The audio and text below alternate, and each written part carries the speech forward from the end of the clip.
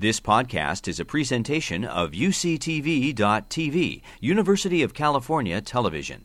Like what you learn? Help others discover UCTV podcasts by leaving a comment or rating in iTunes. Welcome to the 22nd Annual Writers' Symposium by the Sea at Point Loma Nazarene University. I'm Dean Nelson on the journalism faculty at the university, and we have Tracy Kidder with us, an author who has won the Pulitzer Prize, the National Book Award, countless other awards for his work not only with The New Yorker and The Atlantic, but for his books. I'll just run through a few of them here. The Road to Yuba City, Soul of a New Machine, for which he won the Pulitzer Prize, Mountains Beyond Mountains, Strength in What Remains, House, Old Friends, Among School Children, Hometown, and most recently, A Truck Full of Money. Tracy Kidder, welcome to our Writers' Symposium. Thank you. Nice to be here. Thanks. Thank you. Thanks.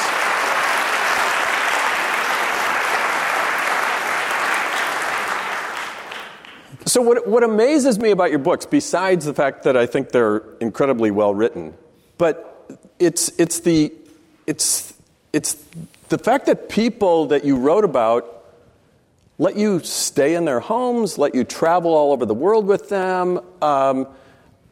It's the access people gave you to write in such depth about them, and I want to start there. Are you that trustworthy? What is it about you that, didn't you stay in people's homes while you were writing about them? Sometimes, yeah, on occasion. Well, did you have their permission to do that? Yes. Okay. Invariably. There's a famous essay by, actually I guess it's a little book, Janet Malcolm, called The Journalist and the Murderer. Anyway, she would say it's all a con game. And I suppose there is some of that. I've asked people to let me write about them who have refused it, and I never blame them. There's no hard feelings. Right, you understand. Absolutely, I'd never let anyone do this to me. My favorite story about this is, not so very many years ago, I hope he won't be mad at me for saying this, a mutual friend said, "You really got to write a book about Yo-Yo Ma." And I put it to him, and he turned me down in the nicest way possible, that incredibly genial, charming fellow. He took me out to dinner and he said, "Can't we just be friends?" Wow. He saw the risk, right?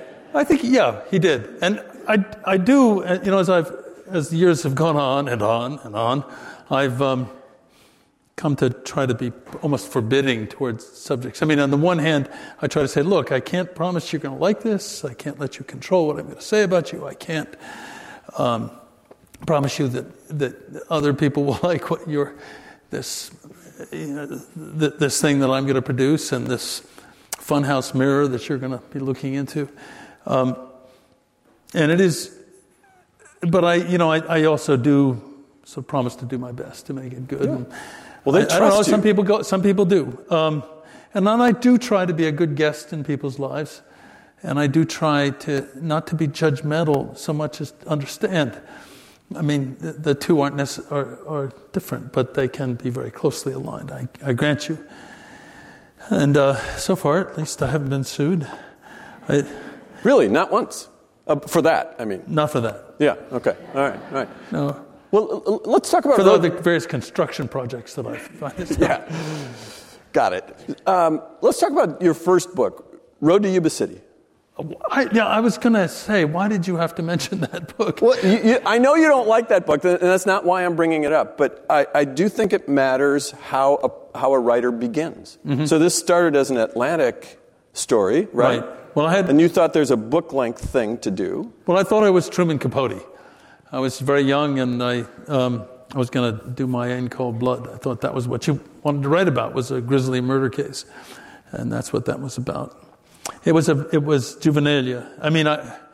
There's so many things wrong with that book. I wouldn't even want to get started. But I wrote another book before that, which I have written about subsequently. I wrote about the book that I wrote, which is a novel I wrote about after I came back from Vietnam as a soldier, and it was a book about experiences I didn't have in Vietnam. it was That was a really bad book. Well, yeah, and this is the one you burned, right? I burned it and then it reappeared. Yes. Well, there was a. Whoa. That wasn't magic. I had sent copies to various people, and this copy came back from a friend who was cleaning out his files years later. And as I wrote about this, I said I realized I was glad to have it back. Sort of. Well, okay, but I'm not going to belabor the Road to Yuba City, the one you don't like. But here's what impressed me about that book is, I mean, you rode freight trains with migrant workers. You worked picking peaches in orchards. Thinning sugar beets, actually. Okay. Only for half a day. Oh, just for half a day? All right. I couldn't do it. Yeah, it's really hard work. But you were doing this to try to get some sense of the people that you were writing about. Yeah. That's impressive, though, to ride the trains and go to the trials and visit with people in jails. You did an extraordinary amount of reporting for that. Yeah, I must say, I did do quite a bit. I have friends who for whom that would have been just scratching the surface. I have one friend who's a rather famous writer named Jonathan Harr, who wrote that wonderful book, A Civil Action. Actually, I think it's fair to say that I made him write that book. Well, I mean, he had I had to force him to write it. Jonathan is a great reporter, in part because he's so afraid of writing that he would just keep gathering. He would keep reporting forever. Yeah, it's tempting sometimes. It just seems like, I want to go back to my first point. It just seems like everybody trusts you. That's what a That's trait. not true of everyone in my immediate family, by the way. Okay, the people you've written about have put a tremendous amount of trust in you. I think that's true. Although some have been, it's been a kind of wary trust. Some people have been much harder than others to write about. Tom West, for instance, I don't even know if he is the protagonist or the central figure of The Soul of a New Machine. He was really difficult it was difficult to get him to talk. Yeah, and then he finally did about some things.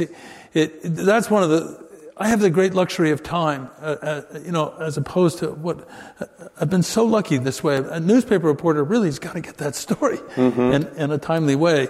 I can wait, and I need, you have to be a little bit patient sometimes with some people.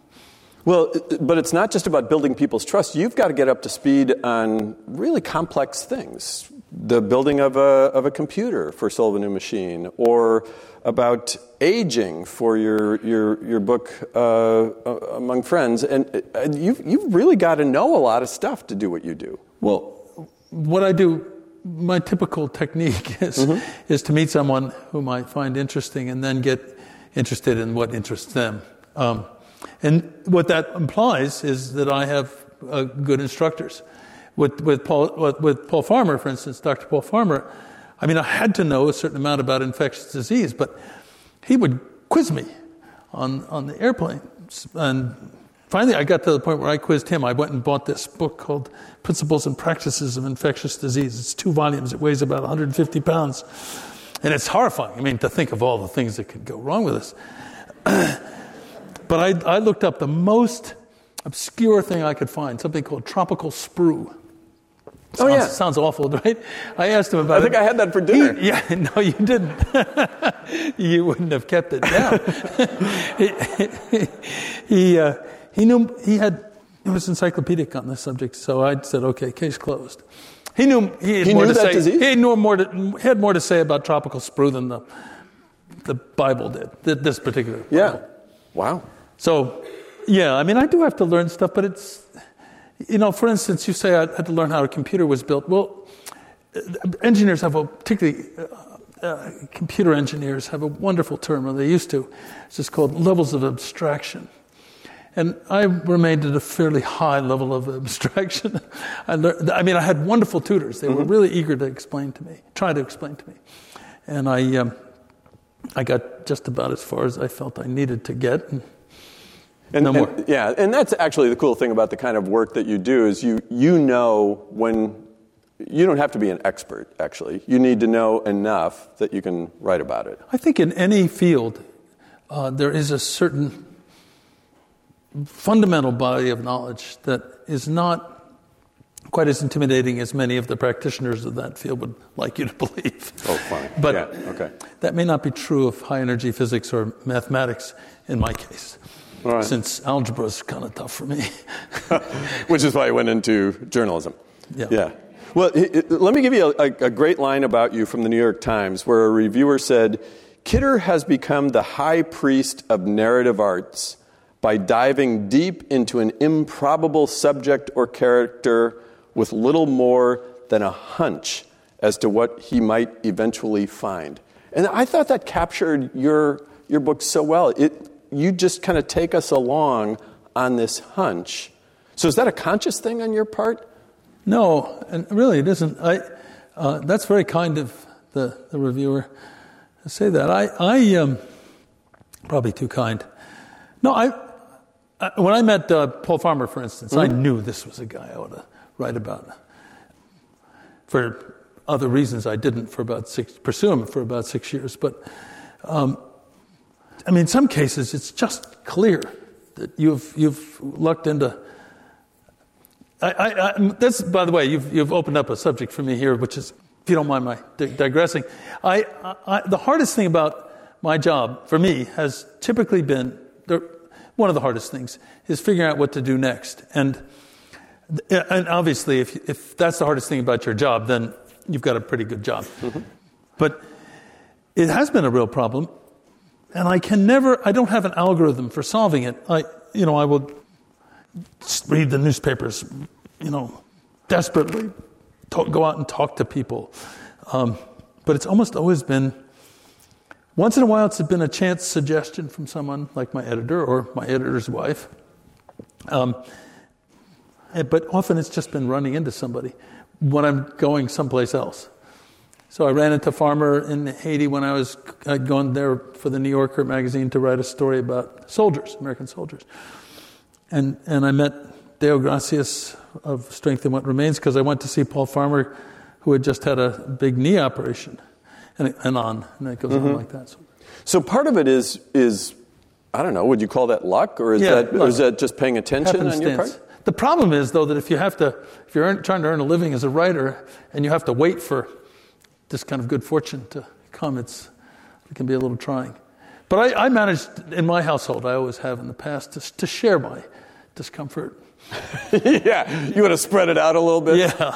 Yeah, I'm sorry to say. Yeah, I'm sure everyone's grateful for that. Yeah. But this is so risky, though, because what if you decide this is a topic I really want to dig into? I'm going to learn a lot about it. I'm going to commit time, energy, all that, and you get a ways in and you realize, actually, this isn't very interesting. That's happened to me. And it's never that it's not very interesting. It's just not interesting to me. There's some marriage of ingredients for a person who likes to... I think of myself as a storyteller. I like to... where it just doesn't blossom for me. And then I have learned that you got to cut your losses. It can be a little painful, both for you and I suppose it could be insulting to the person, but it's never really because the person's inadequate. It just didn't work. I've had that happen. I've gotten onto some false starts in the past. Most interesting one was when I've had the same editor for over 40 years. He doesn't work for a publisher anymore, but he works for me sometimes. He's wonderful and funny and smarter than I am, and we have a very nice relationship. And I've often taken his advice, often to my great profit. But one time he told me he thought I should write a book about a business tycoon, a big businessman, So I set out to do that. I must have written to about 30 or 40 big CEOs. This is some years ago. And I got one interview out of all of that on the 68th floor of some Manhattan skyscraper. A nice man. But, he spent a lot of the time when I was there figuring out what he was going to have for lunch. And then he said to me that he really, on due consideration, didn't think he could afford to have me write about him because he didn't really want people to know how little he actually accomplished. Really? Yeah, it was interesting. I thought, geez, you would be fun to write about. Yeah, he compared his job to that, what's it called, telephone, that job where you have a circular table, not job, that game, dinner party game, and you whisper something to the person on your left, like, we need a new marketing plan. And by the time it comes back to you, it's your mother's a kangaroo, That was the analogy he used? Well, no, he didn't say the kangaroo thing. Right. But wow. So no go on that. No go on that, and then I put that one aside.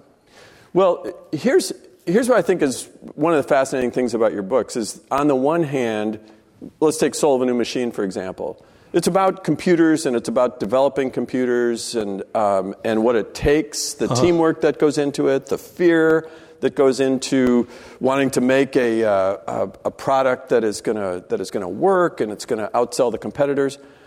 But it's also about something else, and this is what I love about your writing, is that there's always something else that your stories are about. So, for instance, at least it struck me as that book is about obsession, about a person's or about a group's obsession to either achieve or finish this or win or whatever. So on the one hand, it's about computers, and I learned a lot about how to build a computer, but I also learned a lot about human motivation. Are you aware of that when you're doing that?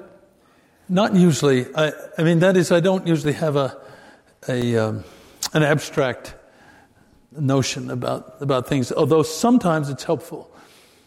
But usually I'm just trying to tell a story that I've witnessed.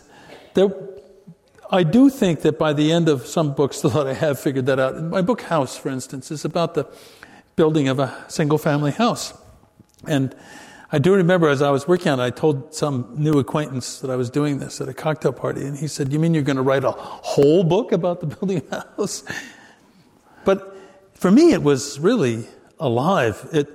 There were these carpenters, and there were these incipient homeowners, and there was this architect, and they each had separate. It was a menage a trois without sexual connotations, and we got really quite fascinating, I thought. And I thought it was a book. It was a book about something ancient and something tremendously important in American culture, but also it was a book about social class. But I never would have wanted to say that on the page, not openly. The great Latin American writer Jorge Luis Borges. I think I've got this right. I remember reading something that he wrote once about writing, where he said, if you're writing a story about time, the one word forbidden to you in that story is the word time. But I have, on the other hand, what my editor will sometimes tell me what something's about. So I was writing about this one character, this amazing woman, this nun who saved this guy Deo Gracias. This is in Strength and What Remains. Strength and What Remains. And I was having a hard time. I was so enchanted with her that I had written up this bit about it. It was much too long. It was out of proportion to everything else, and it was rather dull, even though I was enchanted with her. And my editor said, look, focus. He said, this should be about 15 pages long instead of 40, which is useful. But even more useful was, he said, focus on the quality of her mercy. And so suddenly I had a vessel to contain it. And that can be useful, but I'm wary of abstraction. Okay. Because it doesn't cover all the bases, No, but it does seem like a lot of your books deal with people who have these obsessive kinds of drives. Paul Farmer, there's an obsession there. I think there's an obsession in Truck Full of Money. There is. Well, but many obsessions. Yeah, exactly. Exactly. So that's what I wondered. Are you just kind of drawn to people who are just so locked in on accomplishing something? Well, and don't forget too that it's a little bit like, if I wrote a book about a school teacher, but I didn't write about much about all the other things in her life. I wrote about her school teaching. Mm-hmm. So I suppose it can put But she was obsessive about trying to get these students either into the next level or to be treated fairly or to be treated with respect. I don't know. She struck me. Obsession would seem too strong a word in that case. She was diligent in trying, and she wasn't going to give up. The other thing about that book, this is a book called Among School Children. The other thing about that book that struck me as really interesting was there was this moment in that book where her students participate in a science fair. And that science fair struck me, at least when I came to it, this is, as we say in journalism, this was the nut graph for me, because this was the spot where all of the inequities of class and privilege were laid bare. Mm-hmm. And her students, she could tell, and the students could tell, that the game was rigged. That's true. And I say as much, pretty much overtly there. But there was the event. And so it's just a question of which way you come at something. If you wanted to write about the Holocaust or the Great Depression, a big subject, you might come at it from a theoretical angle, and from that direction. At least I think of it as a direction. And you might write about individual people, but generally, in order to use them as examples of something that you think of is more important, which is the fate of a whole population of people. But I think that's incredibly useful. It's absolutely essential to understanding something. But fortunately, we don't have to just take one, as readers, look at just one approach. The other way of coming at it is the way that appeals to me personally, not exclusively as a reader, but as a writer, which is to start with the story itself, the particulars of time, place, person, and then let it broaden if it will, I don't know if that makes sense. Yeah, no. Basically, you're saying that the story, you're more interested in a narrative way of looking at something than just the idea itself. Yeah, right? And if I wanted to write if that book house is really a book about social class, at least in part, that's why we have that term, to describe situations precisely like this. Mm-hmm. So why use the term? Yeah. Well, okay, so let's talk about the one you wrote about the people in the retirement center or assisted living. Nursing home. Yeah, nursing home, old friends. Yeah. Right? I learned so much about the aging process and the loneliness, and again, just the flaws in how we treat old people by your following basically these two people, and mostly one guy, but two people, and then you've got all these other characters in here too. You get in, this is why I think your writing is so powerful. You get into the history of things, the philosophy of things, but basically it's by following these guys around, just telling their story. Yeah, I might in that case actually have told a little more about, policy and so on, but it was long enough without it. But on that one, you actually had to spend a lot of time? I did spend a lot of time in the nursing home, yeah. The book didn't do tremendously well. Some people liked it, some didn't, but I'm not sure I'd do that one again, although I'm not ashamed of it. I think it's a pretty good book. I thought it was a great book. I remember, this is kind of an awful story, but I remember coming home at one point I decided to do the corny, stupid thing, but I decided I ought to spend a night in the nursing home as if I were myself a resident, just to see if I might learn something. Hold it. Did you tell the people in the nursing home you were going to do this? Yeah. Yeah, okay. They knew that. Yeah. And the nurses had great sport with me, standing out at the doorway saying, "Should we give him an enema?" That's a source of great humor among nurses is the enema. Yeah, they love that stuff. But I came home the next morning to get some sleep, and there was my daughter, my beautiful, I don't know, she was 10 or 12 or something, sitting at the kitchen table having breakfast alone, and I sat down and I said melodramatically to her, I said, "Alice, don't ever put me in a nursing home. Get me a gun instead."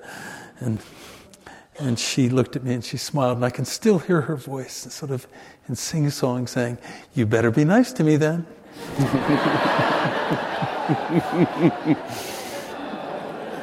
Funny how you still remember that, isn't it? Especially more and more every year. But the thing about that book is I saw that book, it was mostly about these two old guys. And this nursing home was a good nursing home. That wasn't the issue. And there are a lot of bad ones, of course. But these were these two old men who were in this vestibule to eternity, really, who were doing something much more interesting and more difficult than playing bingo, which was making friends. It was really quite moving to me. They were making friends they knew they were going to lose. Yeah, and they did, of course. Anyway, it was, that was, I just I wonder if I should have gone there at that point in my life. It's like the book a friend of mine once wrote about suicide, saying, I can't imagine taking my own life. I shall lose it soon enough. Yeah, it would be a very sobering project to do what you did with that nursing home. Yeah, I didn't anticipate that. Yeah, that's another thing. You can't always anticipate the problems that might arise. With Deo Gracias, neither he nor I mean, it's my fault, I suppose, but his as well, perhaps a little bit. I didn't realize how traumatic this was going to be for him. For him to... For letting me do the research, taking me back, and then going over stories, old to go back stories. to Burundi. But also to go back in his mind to tell the stories. And particularly since he came from a culture that values silence, a culture that has not one but two words for reminding people of something unpleasant. Both are verbs, and they're bad things to do to someone. Wow. So it was... and I felt terrible. I mean, parts of that. And I did at one point offer to stop, but by then he said, no, I might as well go on. Wow.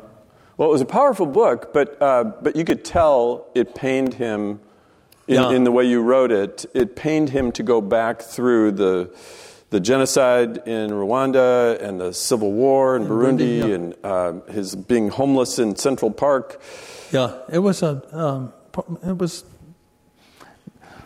I don't know. We think in the West that it's best to face up to these things and digest them in some open way. And I don't know. Who knows what's best? I do know that these things do not easily evaporate. Mm-hmm. What I admire about a person like Deo is that you have to carry these burdens, but he carries them in a way that has allowed him to build a spectacular medical system in one of the poorest countries in the world. That really is a sort of beacon of hope in a place that doesn't have an awful lot. I think called Village Health Works. If you're interested, you could look it up, villagehealthworks.org. Okay. There's an interesting parallel with Soul of a New Machine and A Truck Full of Money. So let me ask you about this. Where they begin in really interesting ways. You introduce the character in Soul of a New Machine. This guy is trying to guide a sailboat through a terrible storm. Mm-hmm. So that's how we get to meet this guy. And then he becomes the leader of this team that builds this new computer. In A Truck Full of Money, your most recent book, we are introduced to Paul English, the main character, when he's in high school, or somewhere in school. 7th grade. 7th grade, trying to figure out how to hack into the school's computer system. Yes. Right? That's absolutely right. It was at Boston Latin School, the oldest public high school in America. But it was this fascinating thing where you introduce these really smart people in a predicament, and that's how we get to know these people, and then we kind of follow them through as they solve. I hadn't thought of it that way, but in that case, it wasn't exactly a predicament. He just wanted to get control of attendance, and he did. Well, yeah. He had this sort of Ferris Bueller predicament, right? Exactly. Yeah. Well, he used it to play hooky for the rest of his time at Boston Latin. It didn't do well by him academically, but this is what's so great about telling a story like that. It reveals something about the character of these guys. You really revealed something about Paul English by saying this is what he wanted to do. He wanted to play hooky, but he wanted to do it in a really smart, intelligent way, right? And the Tom West character trying to navigate through a storm, a very brave kind of thing, but it revealed something about them right off the bat. I just thought it was a great way to introduce those characters. Thanks. I'm glad that worked. So then the rest of it, one of the parallels I thought was you've got Truck Full of Money, which is about software, and Soul of a New Machine, which is about hardware. Right. But I also thought that's kind of how we've gone as a society as well. Yeah, right? It's true. Well, I think most technologists would say that hardware used to be king. Used to be the important thing in the making of computers, and software is just something that went with it. In fact, for a long time, it was given away. Mm-hmm. IBM. That's how Microsoft got started. But now, software is everything. That's how hardware is made, is via software. As I understand it, anyway. But yes, we're a software-driven world, and for all the, and there are pros and cons of that, of course. Mm-hmm. Although, you know what? When I started that book, I thought I was writing about a guy who had been a super coder, a very fine programmer, and this seems to be an inborn trait in some percentage of the population. That's what one of the greatest computer scientists in history believes. 2% of the population, he says, are born to program computers. Have always been born to program computers. Wow. So it was a talent at weighting its instrument. He says, this is Donald Knuth. Mm-hmm. He says that he figures that the people who built the pyramids, 2% of them would have been great computer scientists if there had been computers back then. Wow.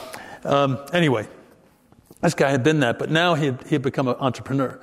And he was, what was interesting, one of the interesting things about him was that he could straddle both those worlds. He could deal with the suits on behalf of his engineers and keep them from having to go to dreadful, boring meetings with PowerPoint presentations and stuff. But he, at the same time, he could talk to the so-called suits. Mm-hmm. Well, let's go back to a couple of the other characters you've written about, and I'm thinking about the Deo character in Strength and What Remains. You depend a lot on his memory. Yeah. But as a nonfiction writer, memory is a tricky thing.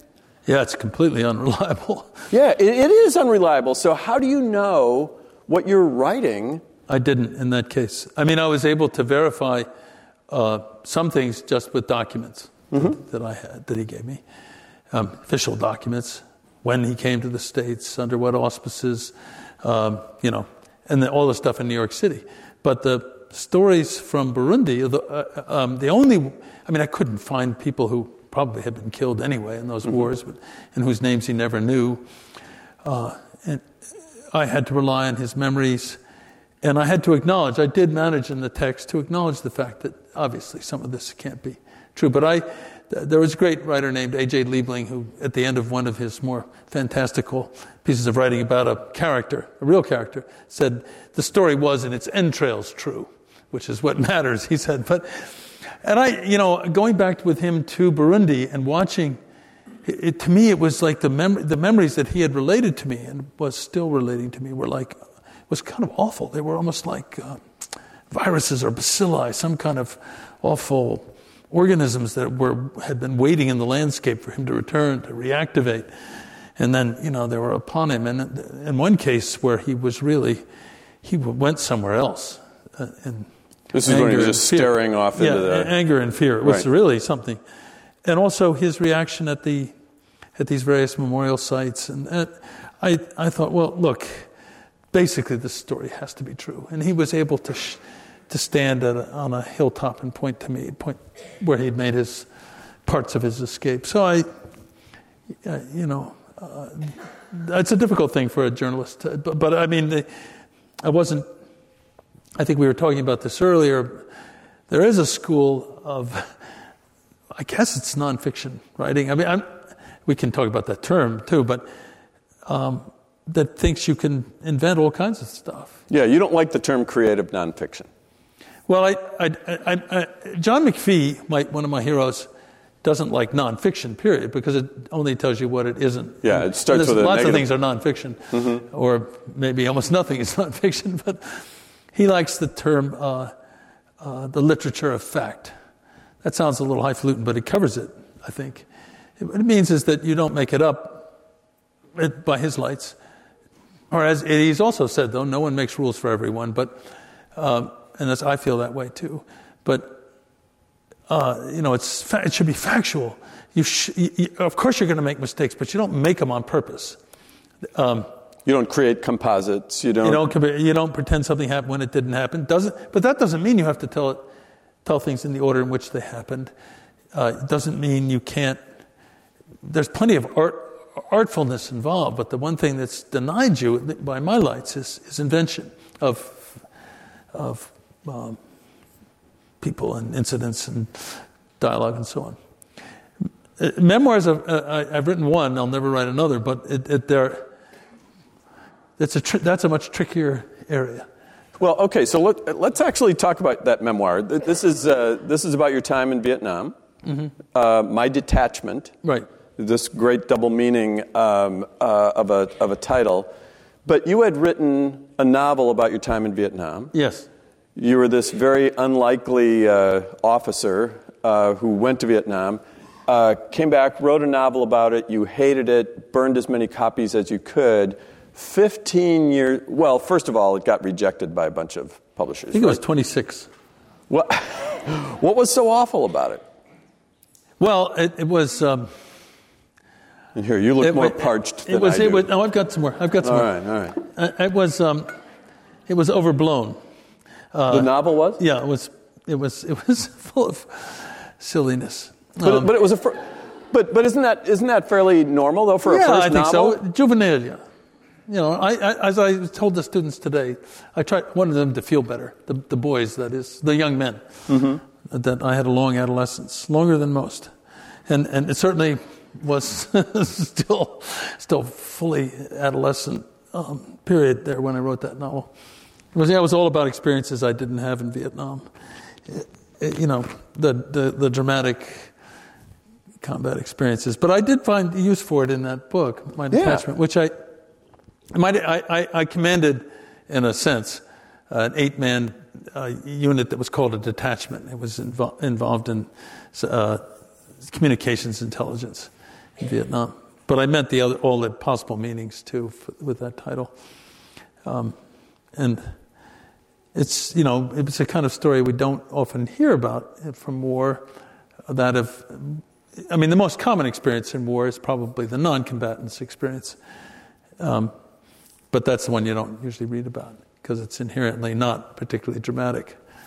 But you wove in pieces from your novel into that. Yeah, my novel, which was melodramatic. Yeah, it was just an interesting way to still get some of that novel right. In there. Right. But here's even your own memory. I wonder, could you trust your own memory on that? No, well, I had that novel and I'd written that fresh from Vietnam, and I know some of that stuff was taken from Vietnam and then distorted, but I could sort of tell. I had some letters I'd written, some things I'd written down, some stories, but I hadn't had the wit to keep a journal. I considered for a time going and finding my men, the men who'd served with me, and I did find one, but inadvertently he came to see me. But I realized that their memories would be just as faulty as mine. So I relied on certain documents for things that had happened there. I was able to verify the dates of things and so on. But the deal I made with myself was I would be true to my memories. And those were pretty much embarrassing.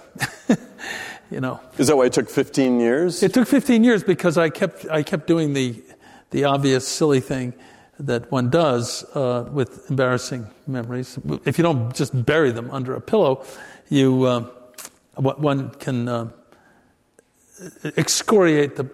I was writing in a tone that suggested that this young lieutenant and I were very distantly related, if we were related at all, which wasn't true. And my editor ultimately had the solution. We said, just tell it flat. Don't, just try to be there.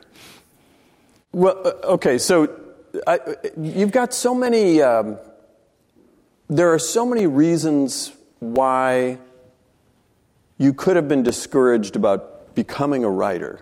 for instance, this novel, it just didn't work out. You're not crazy about your first nonfiction book, Road to Yuba City. But you also had an editor who said, I got to find this. Oh, I know what you're talking about. You're talking about the head editor of The Atlantic. I am. Back then, yeah. Well, he said to Richard, the first article I tried to do for that magazine was about this awful murder case in California, and I had the worst time trying to write an article about it. Just couldn't make sense of it.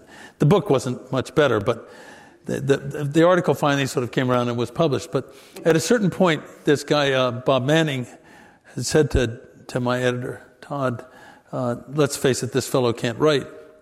And he actually said that about you. Well, now Dick Todd didn't tell me this until 35 years later. Oh, okay. I think by then he figured I could take it. Yeah.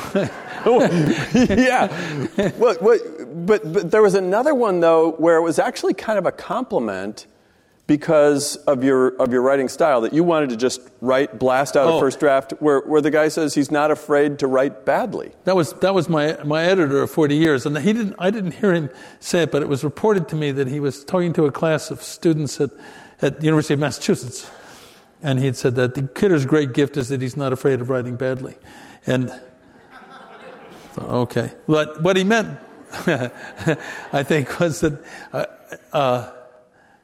Yeah, I am afraid of writing badly, but only in public, not in front of him. And I rewrite a lot, and I'm not afraid of writing a pretty bad rough draft or even a second draft, just to begin to get this material out of my head and my notebooks onto a page somewhere where I can begin to try to make something of it. All right. Okay, because I thought if you would have been told that early on, that would have been a very discouraging... It would, but not in the spirit in which he meant it, I assume. He meant it. The other one would have been pretty... He was right to withhold that from me. Wow. At that age, yes. One of the things that I tried to read your books kind of in order that you wrote them. So one of the things that I noticed is that your role in the books seemed to diminish over the course of them. Except My Detachment. And Mountains Beyond Mountains. Right, but that was... Yeah, you had to be in there, though. Yeah, I think so. But I think I know why you had to be in there. You tell me why did you have to insert yourself as a character in that? Because he's a person who challenges our sensibilities, or not everyone's perhaps, but he's the kind of person who can make you feel crummy. The rest of us feel crummy. Because he's so good? Well, because he's so accomplished, because he's so self-sacrificing, so passionate about his cause. And, it can make us feel insufficient somehow. What I wanted to do was to get in between the reader and him and establish myself as an interpreter, as someone who could feel annoyed for the reader or uncomfortable, and then explain the sources of my discomfort, what I thought about it. And not because I wanted to be self-revelatory, I felt it was necessary as a way to present him so that you could find him get rid of this irritating self-reflection and find him as palatable finally as I found him to be. And to see him, a lot of that stuff just doesn't matter when you look at the work itself. But the fact is that he was charming and a lot of fun to travel with and so on. So, I don't know. That's the way it seemed to me. It is true that when I first wrote, look, there are all kinds of... I don't think that I'm much of a character in The Soul of a New Machine, although there is a first person there, but sort of like the John McPhee first person miner, who's just there to have people, to talk to people, to have people talk to him. After that, I liked the neatness in a book like House, which is about the building of a single family house. It's a little world, and I wanted to keep you inside that little world. I felt like intruding with the first person. If the first person would have felt like an intrusion there. I just think it's a choice. It's not a choice that would work for everybody. Other people presented with the same material would do it completely differently. But it seemed like the right those all seemed like the right choices to me. But I hope it wasn't doing it a priori, saying, well, I've got to write this book in the third person because I should write in the third person. No, I just thought it showed something about your manner in storytelling. You were more present in Road to Yuba City and less present in Truck Full of Money. I wasn't present at all. Well, I was some. Tiny bit. Yeah. Well, and you're present in just the sound of the words, the sentences. Yeah. But sure, and what you choose to tell and not to tell. So how have you grown, do you think, as a writer from Yuba City to Truck Full of Money? What's changed in you? Well, I hope the Road to Yuba City is not where I would start. Where do you want to start? Well, I'll say The Sullivan New Machine. Okay. Because the Road to Yuba City, I pretend I didn't write. Sorry to have brought it up. Thanks a lot. Yeah. I told Google that they couldn't reproduce it. I actually kept that book out of. I took that book out of print. And I paid to keep it out of print years ago. Well, you were just embarrassed by it, or well, what? It was published, and it was published to a resounding silence, and it didn't sell very many copies at all, hardly at all. And my advance, I think, was $3,000 for that book, and by God, it didn't pay out its advance. And when the Sullivan New Machine won the Pulitzer, and all these nice things were happening, the people, I think it was Doubleday, who owned the rights still to the Road to Yuba City, decided to republish it, and I didn't want them to do that, so I had to pay them back the unearned portion of the advance to get the rights back. To get that back, yeah, so that they wouldn't republish it. Yeah. Wow. Well, it wasn't a lot of money. Well, but it does explain. It was hard to get a hold of. And I wondered why, and now I know. It's not a very good book. Well, there's a line in Strength in What Remains that I thought was kind of an ominous line even for today's world, where Deo says regarding genocide, in order to go on with our lives, we are always capable of making the ominous into merely strange. Where did I say that? He says that. This is you're quoting Dale, talking about he's back in Burundi. It's page 111. It's I don't remember it. He's back in there, and but I got to that line. I bracketed it because I thought every culture that has done something awful has adopted a statement like that at some point, where something that was so horrible, you were able to shift it enough just to make it a little strange. What I do, I take your word for it. Are you challenging me? No, I'm not. But the one I do remember, the other one was that line of never again, which was in French on this decrepit-looking sort of Greek temple on a road where a terrible thing had happened. And he said, I have learned never to say never again. I thought that was pretty chilling. And so it has turned out to be. Yeah. I'm also wondering about your presence. Let's go back to among school children. Do you think your presence in the classroom changed anything about that story? I used to get asked a lot this question a lot. How does your presence affect the events that you're reporting on? And I had a smart-ass answer, which was, I don't know because I wasn't there when I wasn't there. Right. But it's sort of true. Mm-hmm. It also, and then people would. I'm always suspicious when a scientific principle gets applied. I'm told that back when the theory of relativity was first everything was relative, and then what you hear is the Heisenberg principle. Mm-hmm. That you can't observe something without disturbing it. I'm sure that's true, but how am I to know in what way I disturbed them? I do think that in that book, for sure, I was just, to those kids, these are 5th grade kids, I was just a big 5th grader. And I had made a deal with the teacher that I would never discipline them unless they were doing something truly dangerous, and she was out of the room. And I kept to it. And they would come up to me and say, what are you writing there? And I'd say, he says, is that your book? And I'd say, no, I'm writing notes. I'm writing down what you're saying right now. And they sort of shake their heads and walk away. But I don't think they, fifth graders are something else. There was only one time when for some reason she was called out of the classroom. I think her own child was sick. And, teachers, at least in that school, it's hard for them even to find time to go to the bathroom. Really a tough job and not made easier in ways that it could be, simply made easier. Anyway, she rushed out of the classroom. She was reading aloud to them at that point. She handed it to me and said, please read to them. So you became the substitute. She was a very effective classroom manager.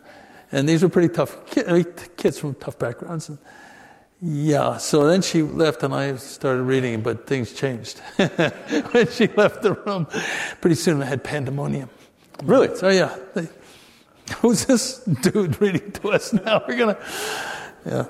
So I don't think I changed anything much. I mean, I would have if I had been the teacher, Anyway. Brief experience in public education.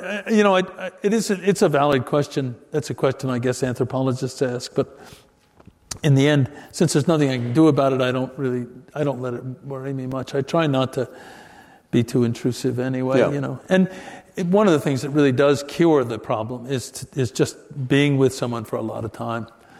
And, just to go on just a little bit more, I wrote a book called Hometown. It's largely about Northampton, Massachusetts, and largely about a cop. A lot of it through the eyes of a local cop whom I happen to find quite beguiling, funny. But, I spent a lot of time in his squad car with him. Maybe much more than I needed to. I was just having fun because he was a very funny guy. And we would trade stories late at night when nothing much was happening. And it seemed perfectly symmetrical. Tell him a story of mine, tell me a story of his. Of course, it wasn't a bit symmetrical. He wasn't writing down what I told him. Were you actually writing it down while? Sure. Yeah, okay. But people get used to that. Mm-hmm. So for the people who want to become writers, or the people who are getting started, what kind of advice would you have for them? I don't know right now. I mean, it's changed so much, and the world of publishing has changed enormously, and I think it's due for some even bigger changes. Although, who knows? I mean, it's impossible to predict the future. And there has been a sort of resurgence of actual printed books. Yeah. And even some independent bookstores, which astonished me. Pleased me, too. I mean, I love all those old things that are passing away, but I wouldn't know where to send them. It used to be, you could go off and get a job with a newspaper and, earn your stripes that way and end up writing books. And I don't know that avenue is so open anymore. It's hard to get a job with a newspaper. Mm-hmm. I suppose you could work online. I don't know how you make a living. Jokingly, I guess I'd say marry rich. But my father had a wonderful saying about that. He'd say, the hours are too long at that business. I don't know. I think if it's something you really want to do, then you'll find a way to do it. But the one thing I would say, if you really want to do it, is you have to write in order to learn how to write, and you have to read in order to learn how others have done it, and so you don't end up having to reinvent everything for yourself. Read a lot, and read widely, not just in... I mean, if you're trying to write nonfiction, you ought to be reading a lot of fiction, it seems to me, and even poetry. It doesn't really matter, as long as you're reading. So, basically, advice to writers would be read more and write more. Yeah, I think so. When I was an undergraduate and I decided I wanted to be a writer, I was calling myself a writer long before I was one, I think. But that's all right. We become what we pretend to be sometimes. It's better than deciding you're an alcoholic and then going out and figuring out how to do that. That's what I want to do. Yeah. Success. It may seem pretentious to some of your peers, but what the heck? All right. I don't know. It's a little like trying to become an actor or photographer or something like that. But no one asks you to do it. So I've tried to remind myself that over the years when things were a little lean in our household, that no one had asked me to do it. I had no right to complain. There were plenty of other things I could have done, and probably more useful. But I just happened to have the great good fortune to be able to do this for quite a few years and make a living at it. And it's been just delightful for me, just delightful. It's been delightful for us as readers, too. Tracy Kidder, thank you so much for being with us. Thank you. You've been listening to a podcast by University of California Television. For more information about this program or UCTV, visit us online at uctv.tv.